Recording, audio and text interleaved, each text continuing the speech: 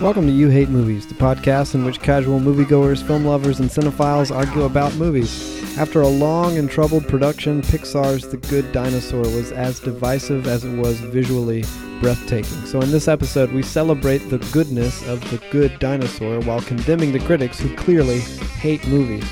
Along the way, you'll get spoilers for The Revenant, Inside Out, Toy Story 3, the 2010 remake of True Grit, Ratatouille, Lion King, Stand By Me, Dumbo, Pinocchio, Brave, White Fang, Harry and the Hendersons, You've Got Mail, The Land Before Time, and the PBS cartoon Dinosaur Train. Guys, it's Pixar season, and by that I mean a new Pixar movie is coming out in theaters next week. Is that all it takes to be Pixar season? Well, sure. Here at You Hate Movies, it's Pixar season. So we thought, man, there's a Pixar movie coming out. We're Leaves are changing. We're going to talk about it. And we're going to find some other excuses to talk about Pixar as well. Pixar is a bit like, I don't know, like Marvel Studios or something. In some sense, it's almost like they can do no wrong. And when they do have a misstep, it feels like tragic. It feels like everyone's going, oh, that one wasn't as good. And even bad for Pixar is still really good. It's almost like pizza or something.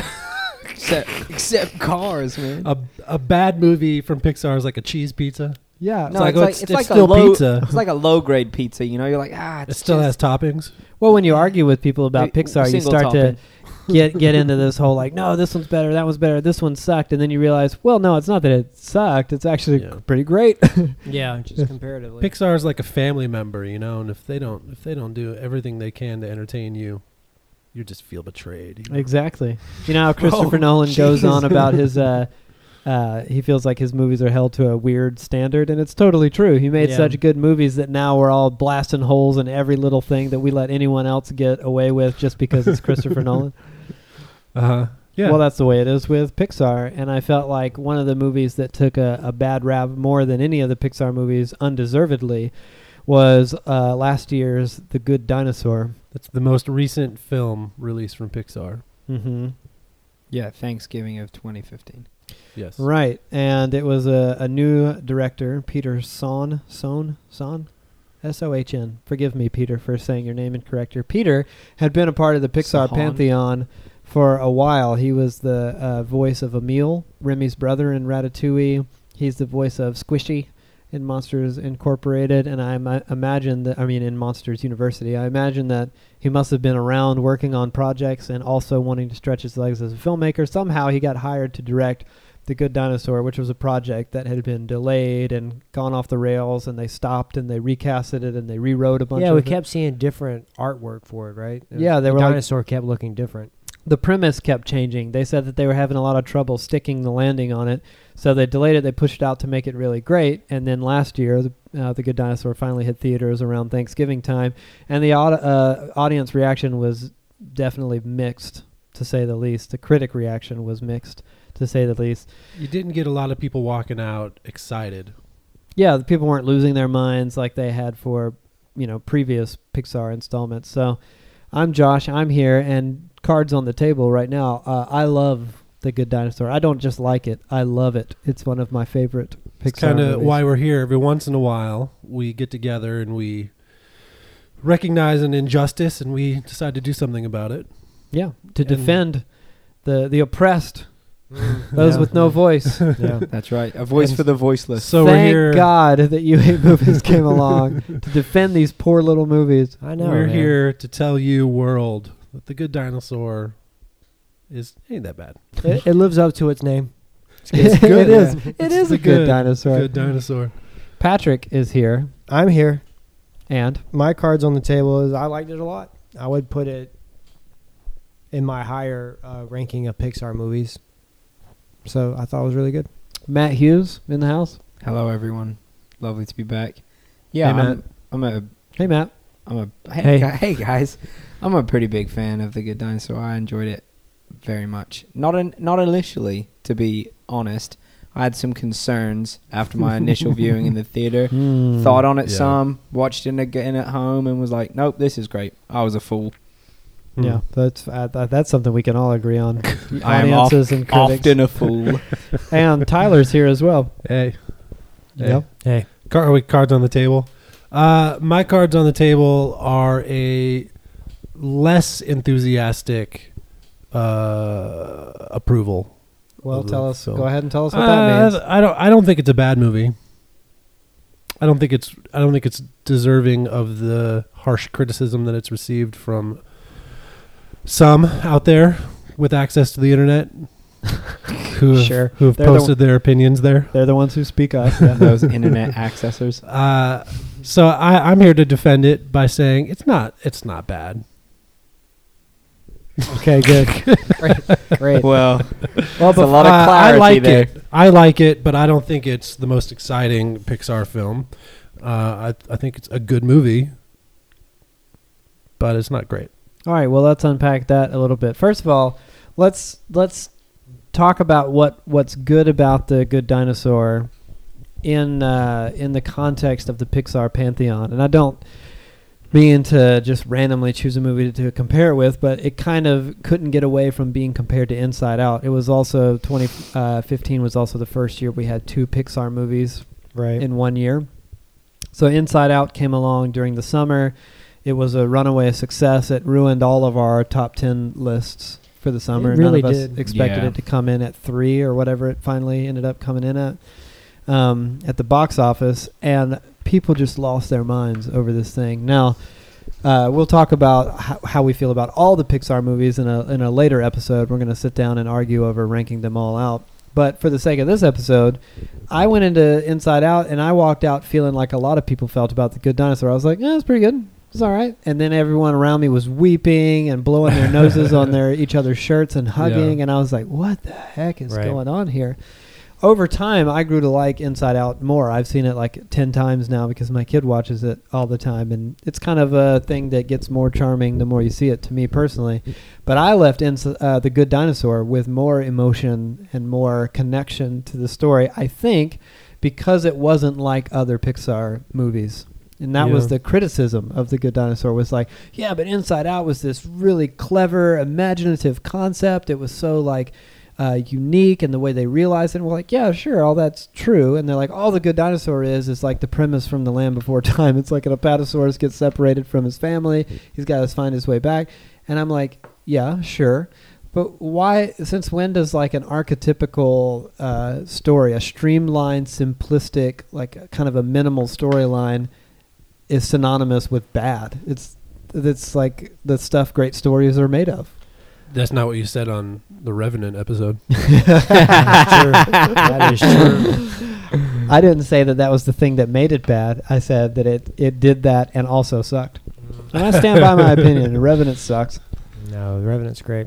What I liked about this, it had this standard, it had a story trajectory that we could predict, I think. Most people, if you're like... That's the big criticism. Yeah, it's predictable. Yeah. But I don't think that's the charm of the movie. The charm of the movie to me is the adventure to get them there, and then like the world around it. Like the dinosaurs have amazing world. Visually it was incredible, which I'm sure we'll talk about more in a second. But just the little tidbits, like the T-Rexes are the ranchers and the Velociraptors are the meth heads. For the people that are saying it's unlike the rest of Pixar, I disagree, because in that way that they allowed the dinosaurs to evolve into a more sophisticated state is imaginative and risky and clever.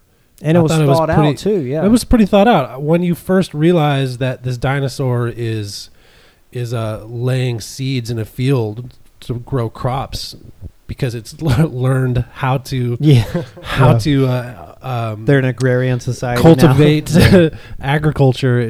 It's clever. And then you think, well, where's this going? And it becomes this kind of coming of age Western film. Yeah. That's essentially just about overcoming fear. Yep. And discovering what you're made of.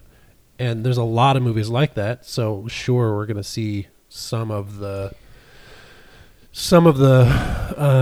tropes. Yeah, some of the plot points along the way coming ahead of time. But I don't think that's necessarily a bad thing.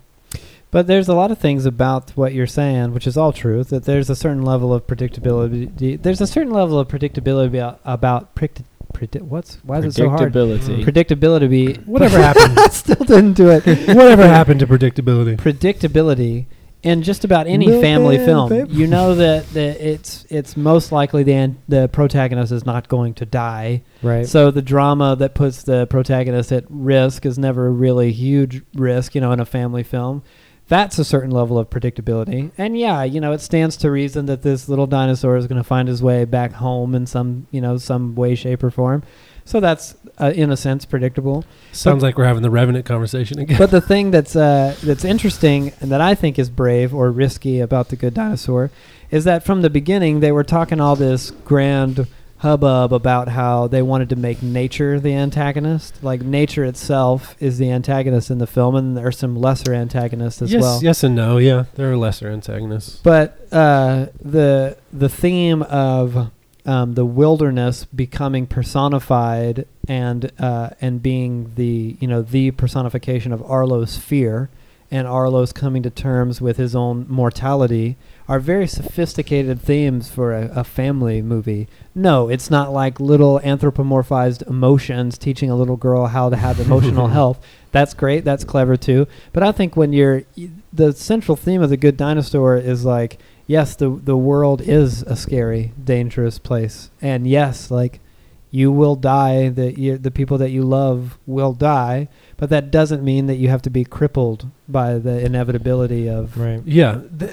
Good Dinosaur and Inside Out are so similar in that way, where they're both a coming-of-age movie about the main character discovering who they are and learning to come to grips with the world around them. But it's also... I just lost my train of thought. Hey, just like Inside Out. Just like Inside Out. But they're both mourning their childhoods in a way. What are you doing to me?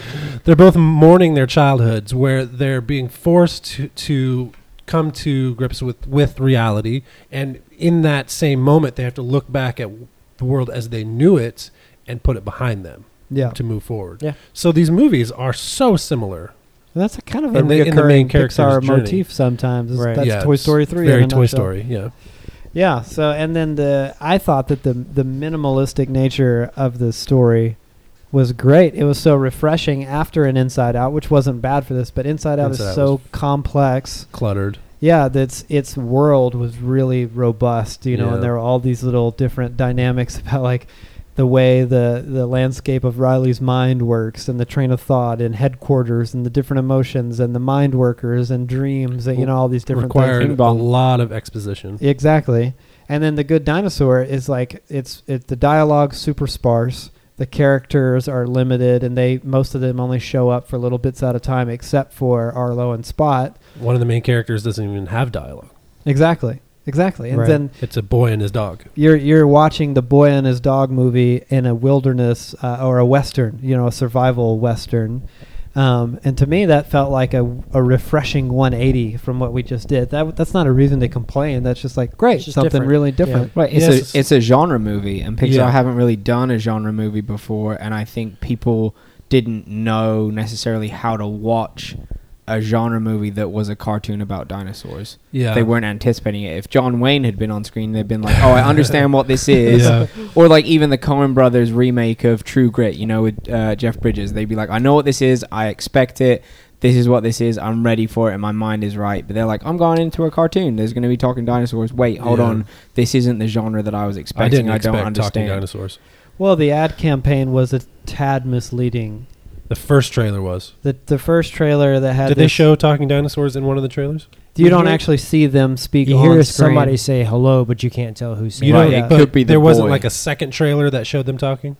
There were subsequent trailers. Maybe I only watched the first trailer. I watched that first teaser trailer where Arlo's just like swinging his tail around in the fireflies. Yeah, so emotional with this big song playing and them running through these like gorgeously realized landscapes, and you're just thinking like, oh, whatever that is, I'm about to cry at it. I'm gonna go see that. So you're saying that the movie is good in its simplicity, albeit a genre movie that people didn't seem to quite grasp, but you're saying that the simplicities, even if they are predictable, are what make it charming? I liked that about this particular movie, especially in terms of a Pixar movie, because Pixar movies are notoriously not simple. They're usually so That's fantastic and built out in a great way. That's like something that they're known for. I think that was one of the big critiques that was leveled at the Good Dinosaurs. Like, where's all the crazy, over the top, fantastically imagined, whatever world building that you get in even something like A Bug's Life or Ratatouille, or these ideas are so non-conventional. The idea of like, oh, it's a French rat that wants to be a cook and he operates a guy's cooking by his hair. I mean, that's just like outrageous. This is just about a little dinosaur that gets separated from his family. I think that they probably put too much emphasis on the fact that they flipped the characters on their heads, where it's now the beast, the animal that is the boy, and the human being is the dog. So I think that's probably where a lot of people are getting their criticism. And for as simplistic as it is, you say you like it, other people dislike it for that reason. Yeah. And a lot of people say it's predictable because it does replicate a lot of kind of worn out tropes from other coming of age films. I see, and I wouldn't call them worn out. I'd call them classic and cherished. Okay.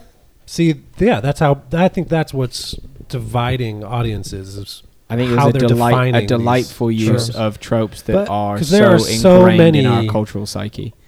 That's true. And all the way through the film, there's like recognizable ones that there's even scenes that like you've experienced before in other movies, especially like the death of the father. Yeah, that was just Lion King, right? Yep.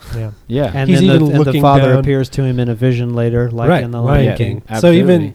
So you've got the death of a father, and then he goes off onto this coming of age adventure where he is lost and he's trying to find his way home. Similar Lion King, but along the way, leeches. Right. That's a Stand by Me. Stand by Me. Yeah. It was disgusting too. The POV shot of him looking down his body, and the leeches like eyes are rolling back with pleasure as they're sucking his blood. But he pulls his hand out and it's covered in blood in Stand By Me. Yeah. And then like the acid trip, that's like a kind of a Disney thing. Right, it's like Dumbo. Yeah, when Dumbo, him and the mouse get drunk. Yeah. Yeah, or even Pinocchio, where they're smoking cigars and they get all sick. Yeah. The tripping on cigars. Yeah, man. And then the fireflies, that's something you see a lot in these summertime kind of movies.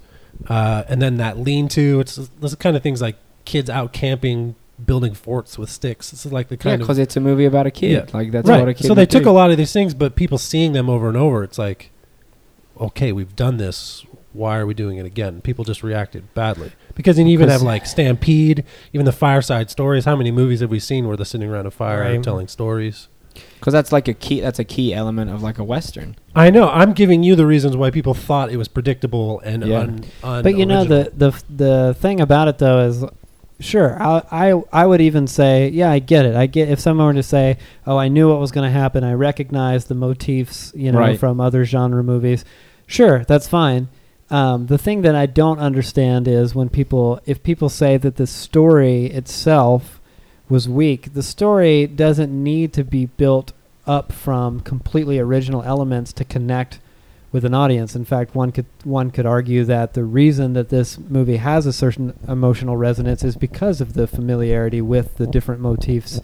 I think even though the Lion King thing with the dad was totally predictable, it was really effectively realized in the movie in an emotional way. The scene of separation that they have when the storm causes the, I don't know, what do you call that? When it's like flash flood. Yeah. And they get separated from each other, and there's that haunting shot of like Arlo's dad looking at the water, realizing he doesn't have enough time, and then connecting his eyes with Arlo right before he gets in, and it cuts immediately to a little, crude tombstone built out of wood on the farm, and they're like all beaten down with sadness trying to harvest what's left of the crops. Yeah. Even though there's nothing like, man, wow, that's so amazingly original. I've never seen that in a kids movie. That's even for a kids movie, that's pretty ordinary.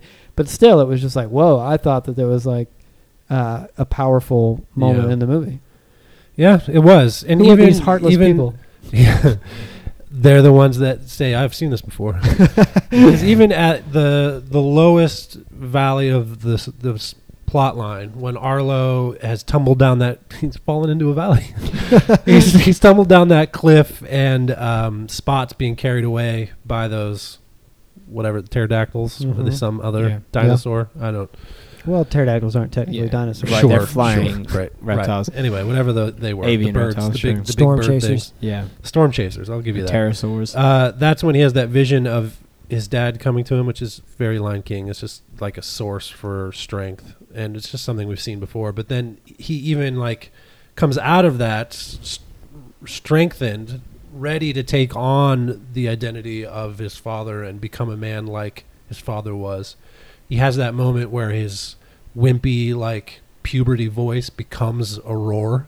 Yep. Which is very Simba as well. Yeah, totally. Even that line that his dad speaks to him that's lost on him when he's a little boy in the, his dad takes him up the hill trying to force him to overcome his fear when Arlo isn't ready to go get Spot the critter at this point. Mm-hmm. And Arlo's completely defeated. He trips himself up. Arlo also sustains more damage. He really gets hurt, man. Yeah. And it shows it. You can see bruises on him and stuff. So beat up. Yeah. And Arlo's dad realizes that he's pushing him too hard, and he apologizes to him, and he's like, I just want to find some way to help you overcome your fear. And Arlo is so defeated by his own fear that he's like, I'll never be like you are. And his dad has this great line where he says, you're me and more. And it's lost on him in that moment. And then his dad dies, and he, everything is getting worse and worse.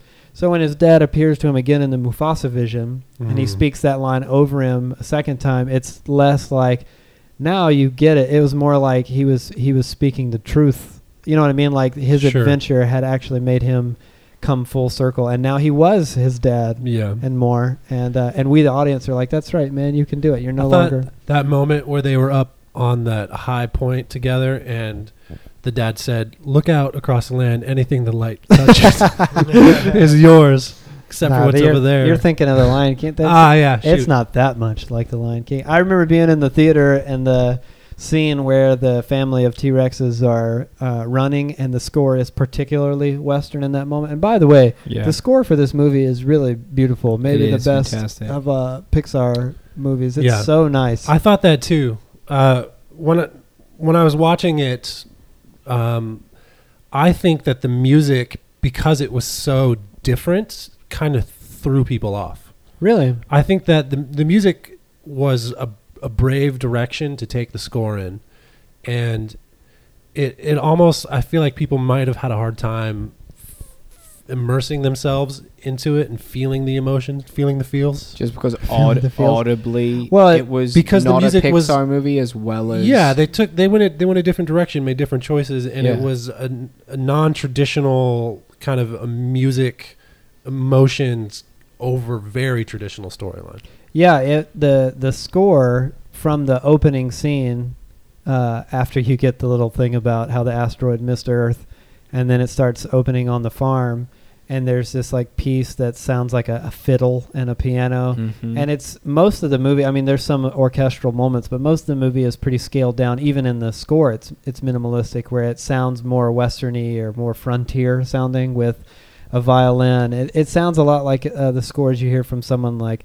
Nick Cave and Warren Ellis when they did the score for The Road or for the assassination of Jesse James. Those more great movie. Organic sounding, you know what I mean? Instead of the big symphonic stuff. It's almost more primitive intentionally in that way. Yeah. And it worked so well. And it really builds up to this frontier westerny sounding moment when Arlo's running across the plain with the T-Rex family, and you realize that the T-Rexes have been animated to look like they're riding horses. You know? Right. And I remember being in the theater going, the audience, I could see the audience reacting to it like, what is that? They were laughing at how they thought it was goofy or something. I'm like, that's great. Like, get it? It's a western part of the world. They were galloping. Yeah. I just wonder if the visuals of it threw people off because the environments were so incredible. Astoundingly realistic. Right. Even like after the movie was over, it was just like, How if in you the forgot, heck? here's more. It's like, look how the crazy end this credits are like, This that is could all- be a really real tree. This is I don't all believe landscape. him. I don't believe You him. think it was Abby, real? Abby That's what left and Abby she said. was like, Abby was like, I "That's think real." they went out and shot live locations and they're all making us go crazy. superimposed Every- marshmallow dinosaurs on them. Every time I watch this movie, there's the first opening sequence where they show the river. Yep, I know Yeah. exactly what you're I talking don't cannot understand. grasp how Yeah. they animated that. I've thought that about Pixar since Brave. Like, there's that scene where the Merida and her mom are fishing when the mom is a bear. That's true. And I'm Brave like, is very that impressive. river, like in the sunset, or Yeah. like she's climbing that waterfall. I'm like, how is How'd that they a do that? freaking cartoon? Brave And then is it's- really good but about this that. is somehow even better. These Yeah. things, this is like the equivalent of those daggum apes we keep talking about. Oh, yeah. Where there's shots Yeah. in Dawn of the Planet of the Apes where you're like, that could absolutely be a real orangutan right now. Riding And that then horse. The landscapes or the nature footage in the Good Dinosaur is so authentic, and not only is it like, wow, it looks real, but the way that they chose to base it on like a Montana or a Wyoming or Right. whatever, the way that like they play with the light, you know, Yeah. it's There's man, so it's many. incredible. Yeah. Whoever was responsible for the water deserves a standing ovation. Right. But then the water team. the other heroes are like whoever was responsible for the leaves and like the pine needles. That stuff is just, how do you get into that kind of detail and all the shade and like shadows being cast? But then also, just gonna keep But going. wait, there's also whoever was responsible for lighting was like just a Yeah. modern Thomas Kincaid. You know what No, I'm saying? no kidding. But it 'Cause there was seriously times adds where- so much. Yeah, it was Yeah. amazing. There were times where like it would be coming up off of the water, and Arlo Yeah. would be picking himself up, Yep. and there would be light coming up from beneath him, and that kind of weird texture that the rippling Yeah. light Right, makes on like his yeah. belly on when him, he's getting yeah. up out of the water. so good. Yeah, Yeah, it's so incredible. what I'm getting at is that was incredible, but then the characters are but wait. pretty cartoony. Right. Yeah, Like you were just Yeah. saying, the T-Rexes are like, riding their cattle, and then the raptors are meth heads or whatever. So like to me, that's an interesting new thing Yeah. Pixar's doing, It- but I think that lost some people. it kind of threw people off to see such amazing realism contrasted to kind of this marshmallowy cartoony- dinosaurs. Well, I remember, Right. I Yeah, remember we- when the trailer came out, Josiah tweeted at the director and was like, "Hey man, what's going on with your marshmallow dinosaurs?" He did. Josiah had a great theory about it, though, that they wanted it to almost feel like they were toys, like Right. that Oh. a kid was playing with in his own backyard, I like that. where it was this kind of dichotomy of you're playing with these cartoon type characters in a real life setting, right. and it's just kind of this giant story that's kind of been birthed out of that small Yeah. imaginative moment. They were in with that a boy Inside in Out the clip. sand. Yeah, that's true. They were carved out of stone. But the director tweeted back at Josiah, Yeah. Yeah, which he- of course none of us have in front of us. Well, no, he explained we wanted the nature to be the antagonist, so we wanted it to be very Oh, real, and then we wanted to juxtapose that with the softness of the Yeah. Yeah, that character way, design. good. when nature gets harsh, it's way more threatening because Right. it is so realistic. Right. I and think the It's characters not seem a more cartoon fragile. flood. It's like, Sure, oh no, yeah, that's like 'cause we- real tree trunks we going to all- crush us. We all have that fear of nature in ourselves. Totally. And so it wasn't hard to be scared of something that looks so real. But I think that what Pixar does with its animated films actually takes it to another level where we can relate to it and find like this almost culpable. Am I using that word right? Culpable. Well, we I haven't don't heard know. the rest of the sentence. Finish the context. This is the sensation where you really feel like this is not an animation. You almost get lost in it. Palpable. Palpable? Palpable. Okay. Culpable is like you're the culprit. No. Yeah, Okay. that's not what I want. Palpable. We can look for some more. If Sure. I'm Yeah. not feeling the best sentence for you. What I'm saying is that with animated films, there's a certain sense of disconnection from reality where you can Yeah. do things with this essentially non-existent camera that you can put it in the sky, you can turn it any direction, you can go through walls. You can go down into an icy lake and back out again. Now you're just describing Polar Express, Right. aren't you? I was going to say, like Zemeckis' his last 3 films. But Pixar chooses not to do that. And in a way, it's almost like this sense of like skeuomorphism, where in design, a lot of people experience this with like the UI on their smartphone, where digital design takes... That's user interface for the layman. Right. Where digital design takes cues from reality, from the real world. So they make something that doesn't exist within the confines of reality, and they force it to, just so that you can experience it the same way you would something that is real. And Pixar does that with the way that they treat this fake camera. There are scenes where it's like pan around Arlo as he's entering back into the farm, and you'll get a solar flare in the lens. There's no lens. The sun is not creating a solar flare. Right. They said, let's put in this solar flare so that people are lost into the animation. We're going to obey the rules as if it were. And the average moviegoer doesn't they don't pick even up on it. realize They don't that deconstruct that, you need a lens to experience a lens flare. Right. They're just subconsciously being like, it's a movie. Yeah. Like, that's what happens when you watch when it. you That pass it happens- at that angle in front of the sun, because we're doing a circular pan, that would happen. And it would have hit a lens, and it would have Right. caused a sun flare. Yeah. And there's so many times where it does that. There's an occasion where Henry, the father, is spraying water into the crops, and water hits the lens. Yeah, There's I love that part. Why did they do that? And then there's another time where that firefly lands on Arlo's nose, and it really gets crazy because it shows that shallow depth of field, meaning anything in the foreground and the deep background is all out of focus. Right. And it's only showing you that tiny sliver of what was Arlo's snout and the bug on there. And that is like a feature that comes as part of the particular lens set that you may or may not be using.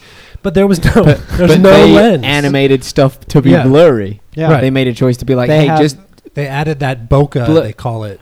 That's what that's called? Yeah, that blur. Okay. Lens blur is called bokeh.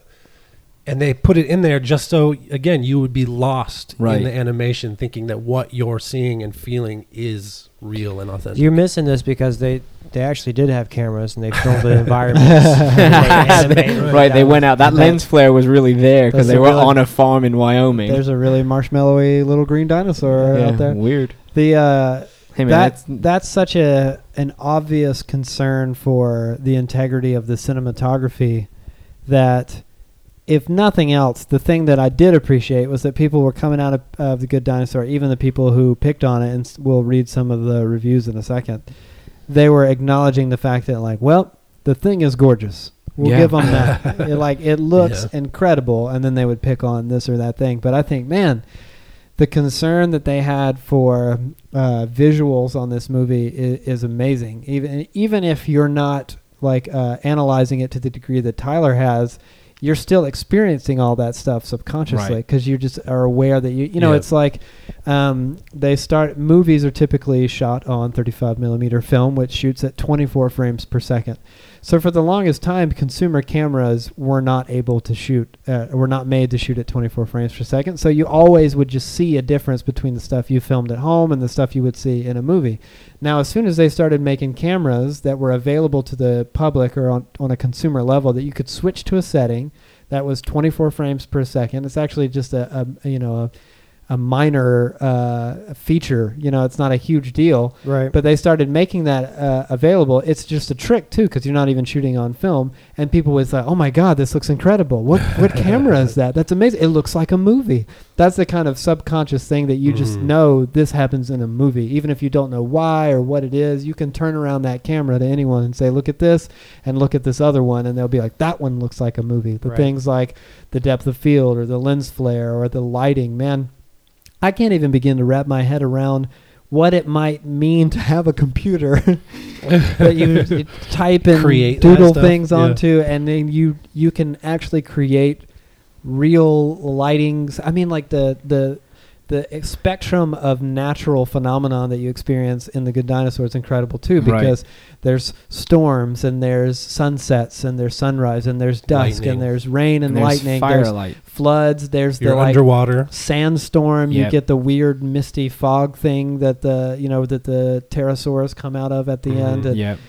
all you that get stuff. Spock punching through clouds and up into like the sun Yeah, behind that's a great. mountain, Yeah. like, and then coming back down into the shade, and you're like, what? How did you just make that on a computer? Yeah. I don't Yeah. know. Like, and then you like, I remember like you see all the, like, on almost every Pixar movie you'll see like, oh, this is, or like a behind the scenes featurette, like, this is how we build it, and you see like the wireframe models on the computer, and then it's like, now they have this gray skin on, and now they have this colored skin on. Yeah. I'm like, I don't understand how you made the wireframe, let alone how you added then like 19 layers of rendering to get to this thing that Yeah. looks like a real river. Yeah, and Pixar is notorious for solving other animators' problems. Like when they were working on Monsters Incorporated, they realized that they needed to write a program that could simulate Sully's hair, His Right. his fur, Yeah. in a realistic way. And so they had to stop everything and be like, well, we got to find some. And then, you watch the movie now, and it's like the third Pixar film. So a lot of it seems terribly dated in terms of Pixar.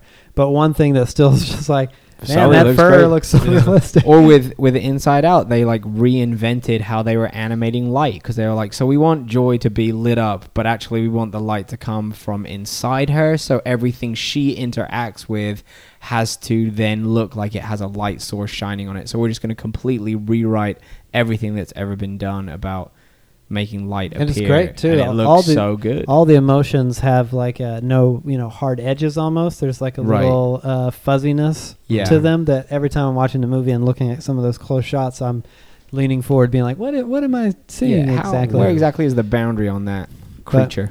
Way to go, Pixar. We're Yeah, impressed. There you go. Yeah. If You're- anything, this is not a convincing resume for us to go work at Pixar, because all we're No. doing is saying, No. we don't get it. How the heck? I bet it's just a bunch of drop menus, man. You just right click and then They've- select they've make got- river. They've got presets going for them Yeah, at this point. real hard. Make look good. Yeah. So we've said enough about how good it looks, and no one disagrees. Ever. No, nor could they. But do you think that the problem with The Good Dinosaur is that no one connected to it emotionally? Do you think that the worst thing that could have happened to The Good Dinosaur is for Inside Out to be released before it? Maybe. It's like the only Pixar movies that have come along to not be recognized almost universally as wonderful have been few and far between. The first big dud for Pixar was Cars 2, It's so which was Oh. is rotten, and people just genuinely didn't like it. So they like Good Dinosaur more than that. It's because then- it was just those dumb Chevron cars. Well, yeah, what the heck? Nobody cares about Cars anyway. I haven't even seen Cars 2. I got to see it before we do our podcast. good luck with that, buddy. You got But then there were couple also weeks. movies like, Brave, where it's like, yeah, people like it. And I don't remember people being like, I hate Brave, but they were kind of all even going, Well, Tyler always says that's because it was Pixar making a Disney movie, Right. which is true.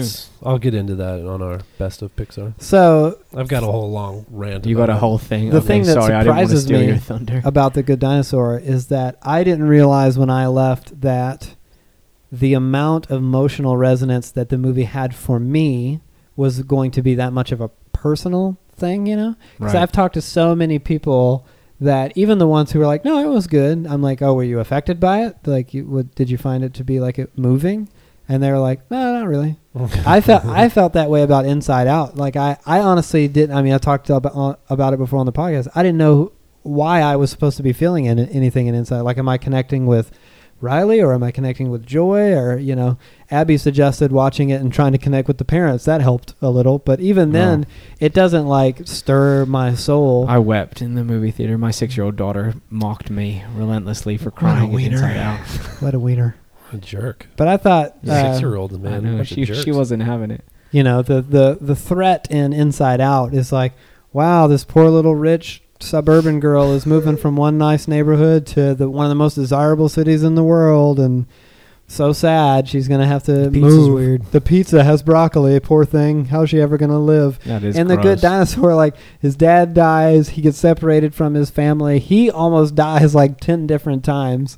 People are trying to kill him. Yeah, Well, like I'm really animals authentically trying trying to kill him. Is Inside Out the only Pixar movie where the dad either isn't dead or missing or dies? Yeah, in the it? parents are just Like, together they're and they just- seem happy. They survive the whole movie without a tragedy. Yeah, except for Man, the. Riley, get your freaking stuff together. Why are you whining?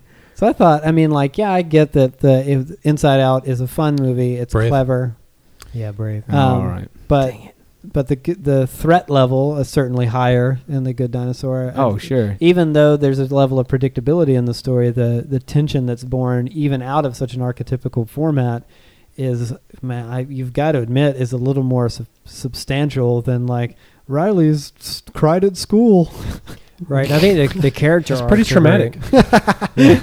The character She'll arcs be are all right. great. Arlo obviously goes through a big character change, but what was cool to me is Spot is the change is that Spot's the dog, you know, but he has like a pretty significant character arc as well. They're He's going like, through the journey together. Yeah, it's like, oh man, he has the same situation that sneaks up on you. You're like, Yeah, oh, man. what did you guys think about the scene of them when they were sleeping on the riverbed and they first recognized the fact that they've both lost people? I thought Yeah, that was they a do that powerful family scene. thing with the sticks. That's the moment in the film that has the most emotional resonance. Well, no, I can't relate to it. The loss of a parent, like they're describing, but that is the moment where all of the emotion is laid out Yeah, right in front of you in the dirt. in the dirt. And I think that's where everything gets real, and you start to discover who these characters are and what they're, running from, and then you realize what they're up against. That's where everything kind of has its Yeah, I biggest thought moment. that was good writing. It was Right, powerful. and then it even shoots to the end when Arlo draws a circle around the family for Spot to realize Yeah, what's I thought going that was a on. It's lovely kind of a bookend. cliche Yeah. thing, but it's the one that you want to happen. You're like, Right. yeah, that's perfect. Like it was Yeah. good. It was effective. it was. It's like tell him that's his new family so that he can Yeah. move on. It was great. And that then was very like White Fang, but without the yelling. It's like, go on now, get. yeah. Write down White Fang. White Fang. Yeah, Harry I and the know. Hendersons. Oh yeah, it is like Harry and the. It is Hendersons. Harry and the Hendersons. Yeah. It's just another plot point that's already been done. It didn't shock me and be like, wow, I never saw this coming. But the visual echoes, if you've seen the movie more than once, it opens with these shots of Henry, Arlo's dad, moving all strong and upright through the trees on their farm as he's coming in at dawn, and he's like this huge, powerful, tall, confident person. And then the film concludes when Arlo makes it back to the farm, and it's echoing the exact same shots, Mhm. but with Arlo. She says, Henry? She Right. mistakes Arlo for Henry because he's like, and again, that line that his dad gave him, "You're me and more." He's become his dad in the good sense. Yeah. That what his dad wanted him to do, overcome his fear, and what he's learned along the way is significant because it's not just the fact. I think it could have been a lot more cliche if the lesson that Arlo learned was like, don't be afraid, basically. Right. But that conversation that he has with Butch around the fire, and Sam Elliott as a T-Rex is great. Come on. Yeah, Oh my gosh, that was the I think perfect voice casting. Sam Elliott's a perfect cowboy. But Right. yeah, what you're getting at is I feel like those are the two big defining moments of the film: is in the dirt with the sticks and the circles, Yep. Yeah.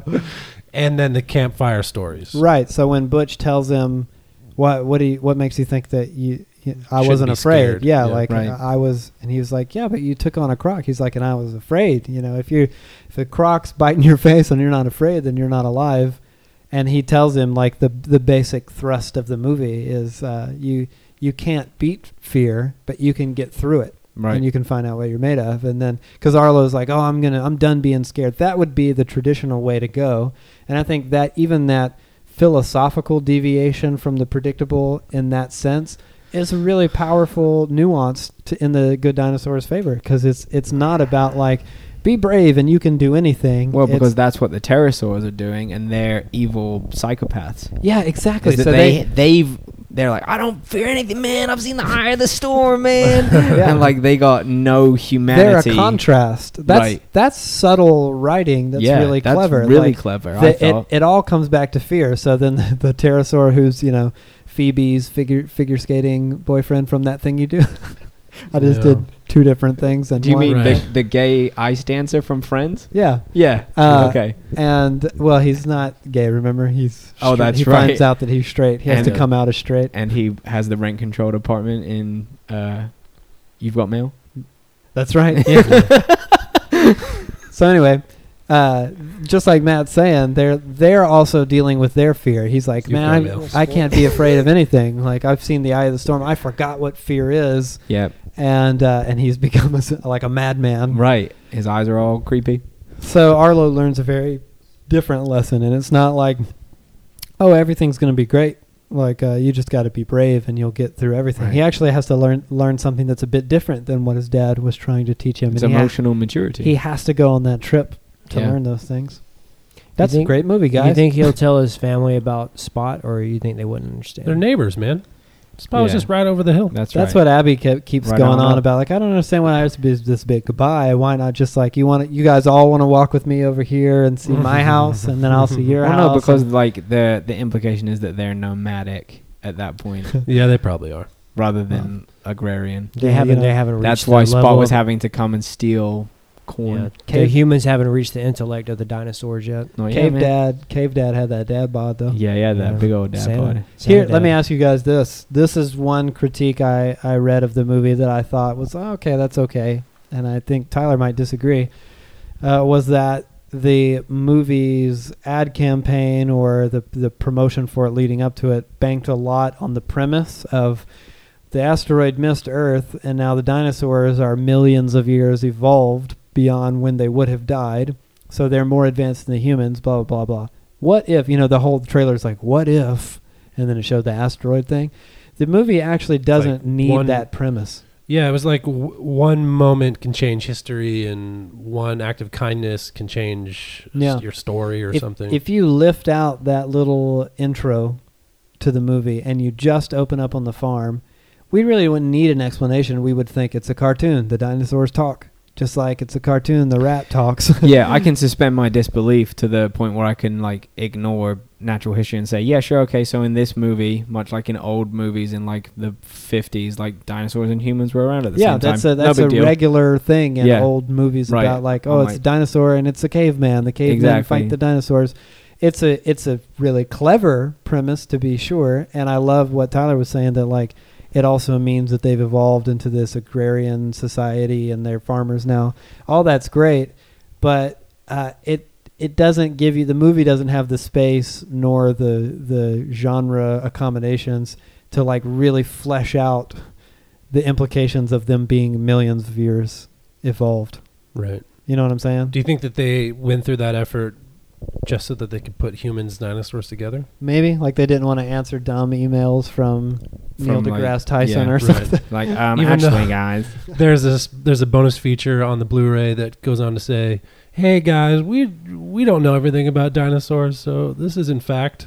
Oh yes, I watched that feature. They were like, dinosaurs didn't talk, and if they did, it wouldn't have been English. We didn't know what color they were or what kind of noises they made. It's like that guy that pops up in Dinosaur Train with Dr. Scott the paleontologist and says, point of fact, they didn't play basketball. Yeah, but you got to have that. Dinosaur Train. Spoilers. Right down. Big spoiler for Dinosaur Train. That is every single episode. That's kind of about the basketball. Hi, kids. It's Dr. Scott. Go outside and make some discoveries. That's right. Hey, Dinosaur Train's great. Well, for being a genre film and a coming-of-age film, I still think that it had enough emotion for people to connect with. I think that, in my opinion, there are a couple things that hurt that. Inside Out hurt it. Yep, agreed. And, I think so. And the non-traditional score. Because really? it didn't plunge into these like sweeping dramatic like moments in the music. It was all very simple and kind of cute at times, and I think that it didn't lead people into those emotions like other scores do. Shoot, man, it led me. If it hadn't been that score, that end when there's a theme for Arlo's family theme when he finally makes his mark and it kind of swells up at the end. Powerful stuff. Gotcha. Powerful stuff.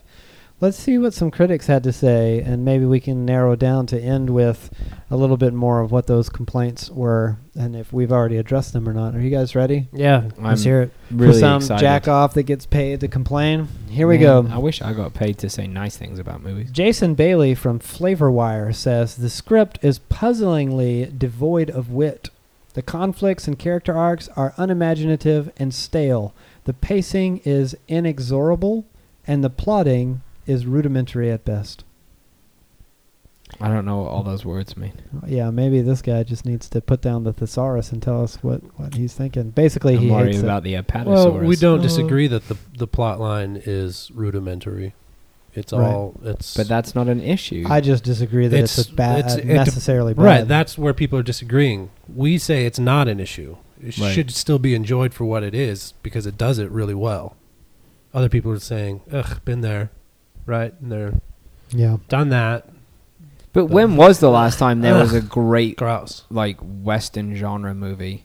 Django? Yeah, but that Was Wild Django? Wild West. Yeah, this is not like True. Django. 1999. Jeff Beck from The It's been a long Examiner time, man. says, while The Good Dinosaur does have things to admire about it, including beautiful animation and some intriguing characters, it's ultimately one of Pixar's weaker efforts thanks to an overly familiar story and themes. Same traditional same thing, yeah. argument, but this guy obviously hasn't seen Up, or he wouldn't say that this is one of the weaker. Luke Buckmaster from Crikey says, Buttmaster? Buckmaster. Okay. Hyper cartoon design in the foreground and IMAX realism in the background makes an odd dichotomy, and it's hard to see the point. It's almost like they made a creative choice that you're not smart enough to understand, Buttmaster. Buttmaster. In 2015, for the first time in the company's history, Pixar released 2 films. One of them was wonderful. The other was The Good Dinosaur. Says Get out of says here. Mel Campbell of Junkie. Yeah, Junkie is right, like your attitude. Yeah, you know he felt like he was being so clever with So that. smart. He sat back and cracked his fingers. Yeah. Oh yeah, that'll show him. He did that finger wiggle that Tom Hanks does in You Got Mail. Here's an idiot. Josh Larson of Larson on Film says, what's missing is any sense of unified purpose or vision. Now, say what you will about the thing, but the purpose is exceedingly clear. Right. Yeah. That's clearly just his blog. You hate movies. Yeah, that guy hates movies. Liam Larson. Maguren says you'll get a greater sense of the father-son bonding in Sanjay Super Team, the 7-minute short film that plays before the feature. It's good. It was a good It short. was a great short film. Hey, can I just say this? The worst of all the Pixar shorts Was Sanjay's Super Team? By far the worst. The No, volcano Lava. was the worst. I would watch Lava Stop. on repeat and not have to see Sanjay. I just looked up the director, whose name I've forgotten because I'm a terrible person, directed the short Storks, the one that came before Up. Peter Sohn? Yeah, Peter Sohn. He directed that short where the stork has to make all the spiky babies. Mhm. Oh, that's a good short. With the clouds? Yeah, the cloud, Yeah. yeah. That was fun. I thought that was a great one. How about this, Tyler? You'll appreciate this one. Janet Smith from Georgia Strait says, The Good Dinosaur follows a Journey Quest script that borrows liberally from The Lion King, The Jungle Book, and The Land Before Time. The Land Before Time. Because it's an Apatosaurus whose parents are gone. Trying to get home. Like, oh, yeah. But that doesn't mean it's bad. no, I watched a fantastic little documentary today about how everything's a remix and it's all just taking stuff that we copy and transform and then create new things out of it. That's how story works. Nothing new, right? Under the Nope, sun. How about this? exactly. Violet Lavoie from All Movies says, a plodding, punitive morality tale that owes less to the whimsy of Toy Story and more to the vengeful tradition of cautionary Struwelpeter fables? Struwelpeter... Buttmaster. Buttmaster, indeed. Punitive morality. Really? Just What because was he it? gets beat up, I guess? I Or don't know. because he didn't listen. You got to listen to your dad, or else you'll kill him. Yikes. You got to behave, kids, or else your dad will die. Here's a funny one from a Honolulu Star advertiser. Oh, cool! The free advertising newspaper of Honolulu. While I can certainly marvel at the realistic computerized water in a movie, I don't go to the movies to marvel at computerized water. All right. That's it. Nothing more. Just that. Yeah. All right. There was more than that river that was great. And here's one of the ones that I really think is just like doesn't make sense as a critique.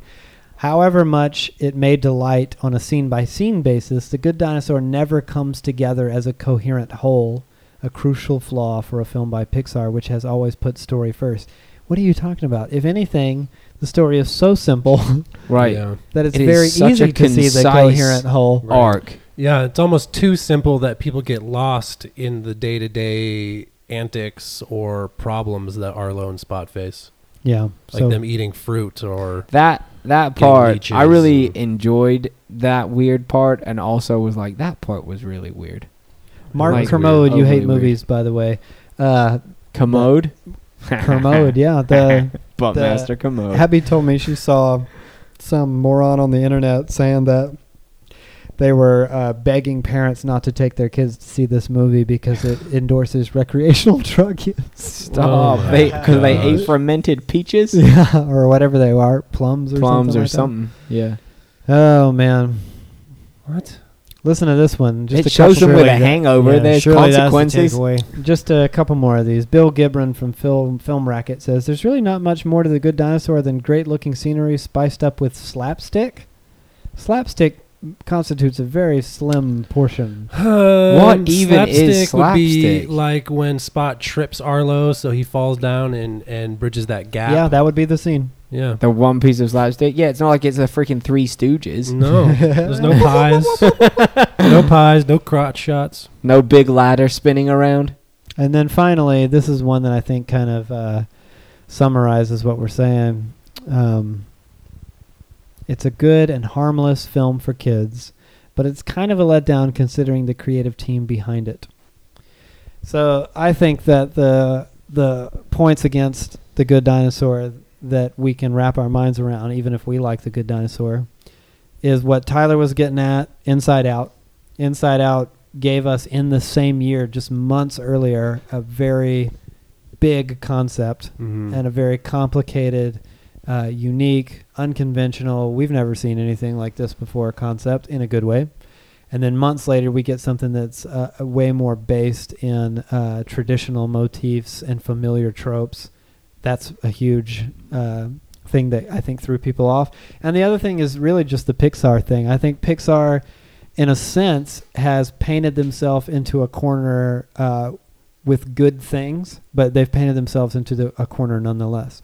They're so used or known for things like, oh, the rat controls his hair because Right. he wants to be a great chef one day, and it's really a story about creativity. Wow, that's incredible. It's the emotions and this little girl coming to grips with her emotional health, but you actually track the movie with the emotions in her head, you know, all that kind of stuff. That when something like Brave comes along, like it or don't like it, it's just a traditional Disney princess story. Then everyone's like, what the heck? What the heck is this crap? Or when the Good Dinosaur comes along and it's by the numbers in terms of the genre rules for the genre movie it is, everyone's like, where's the emotions in Arlo's head? Where How are the come- talking toys? How come there's not a rat controlling his cooking? Why isn't this car racing against a British accent car and a French accent car? That's what I want to see, please. Thank you. But, you know, I have to hand it to Pixar. I hope that they won't be discouraged by well, it was still a good reaction. The Good Dinosaur is sitting at 76 on Rotten Tomatoes, which is still really positive. But even though the complaints were kind of bitter and biting, you know, that the story's not good, that's kind of the worst thing that you can say Sure. about a movie. Yeah. I hope that doesn't discourage them from wanting to stretch their wings more and not be confined to, unless it's the most fantastical thing ever, let's not even waste our time. Because I think by doing something different for them, even though it was more traditional for us, they did something really great, and it's neat to see them move in a different direction. Yeah, Yeah, I'd love yeah. to see them do other genre movies. Just because there was no old man floating around in a house with balloons and an Asian boy. Chasing around some dumb bird with a guy who's gone With a- crazy in a with blimp a- full of dogs. Freaking talking dog. It's awesome. Stupid up. That movie sucks. Buttmaster.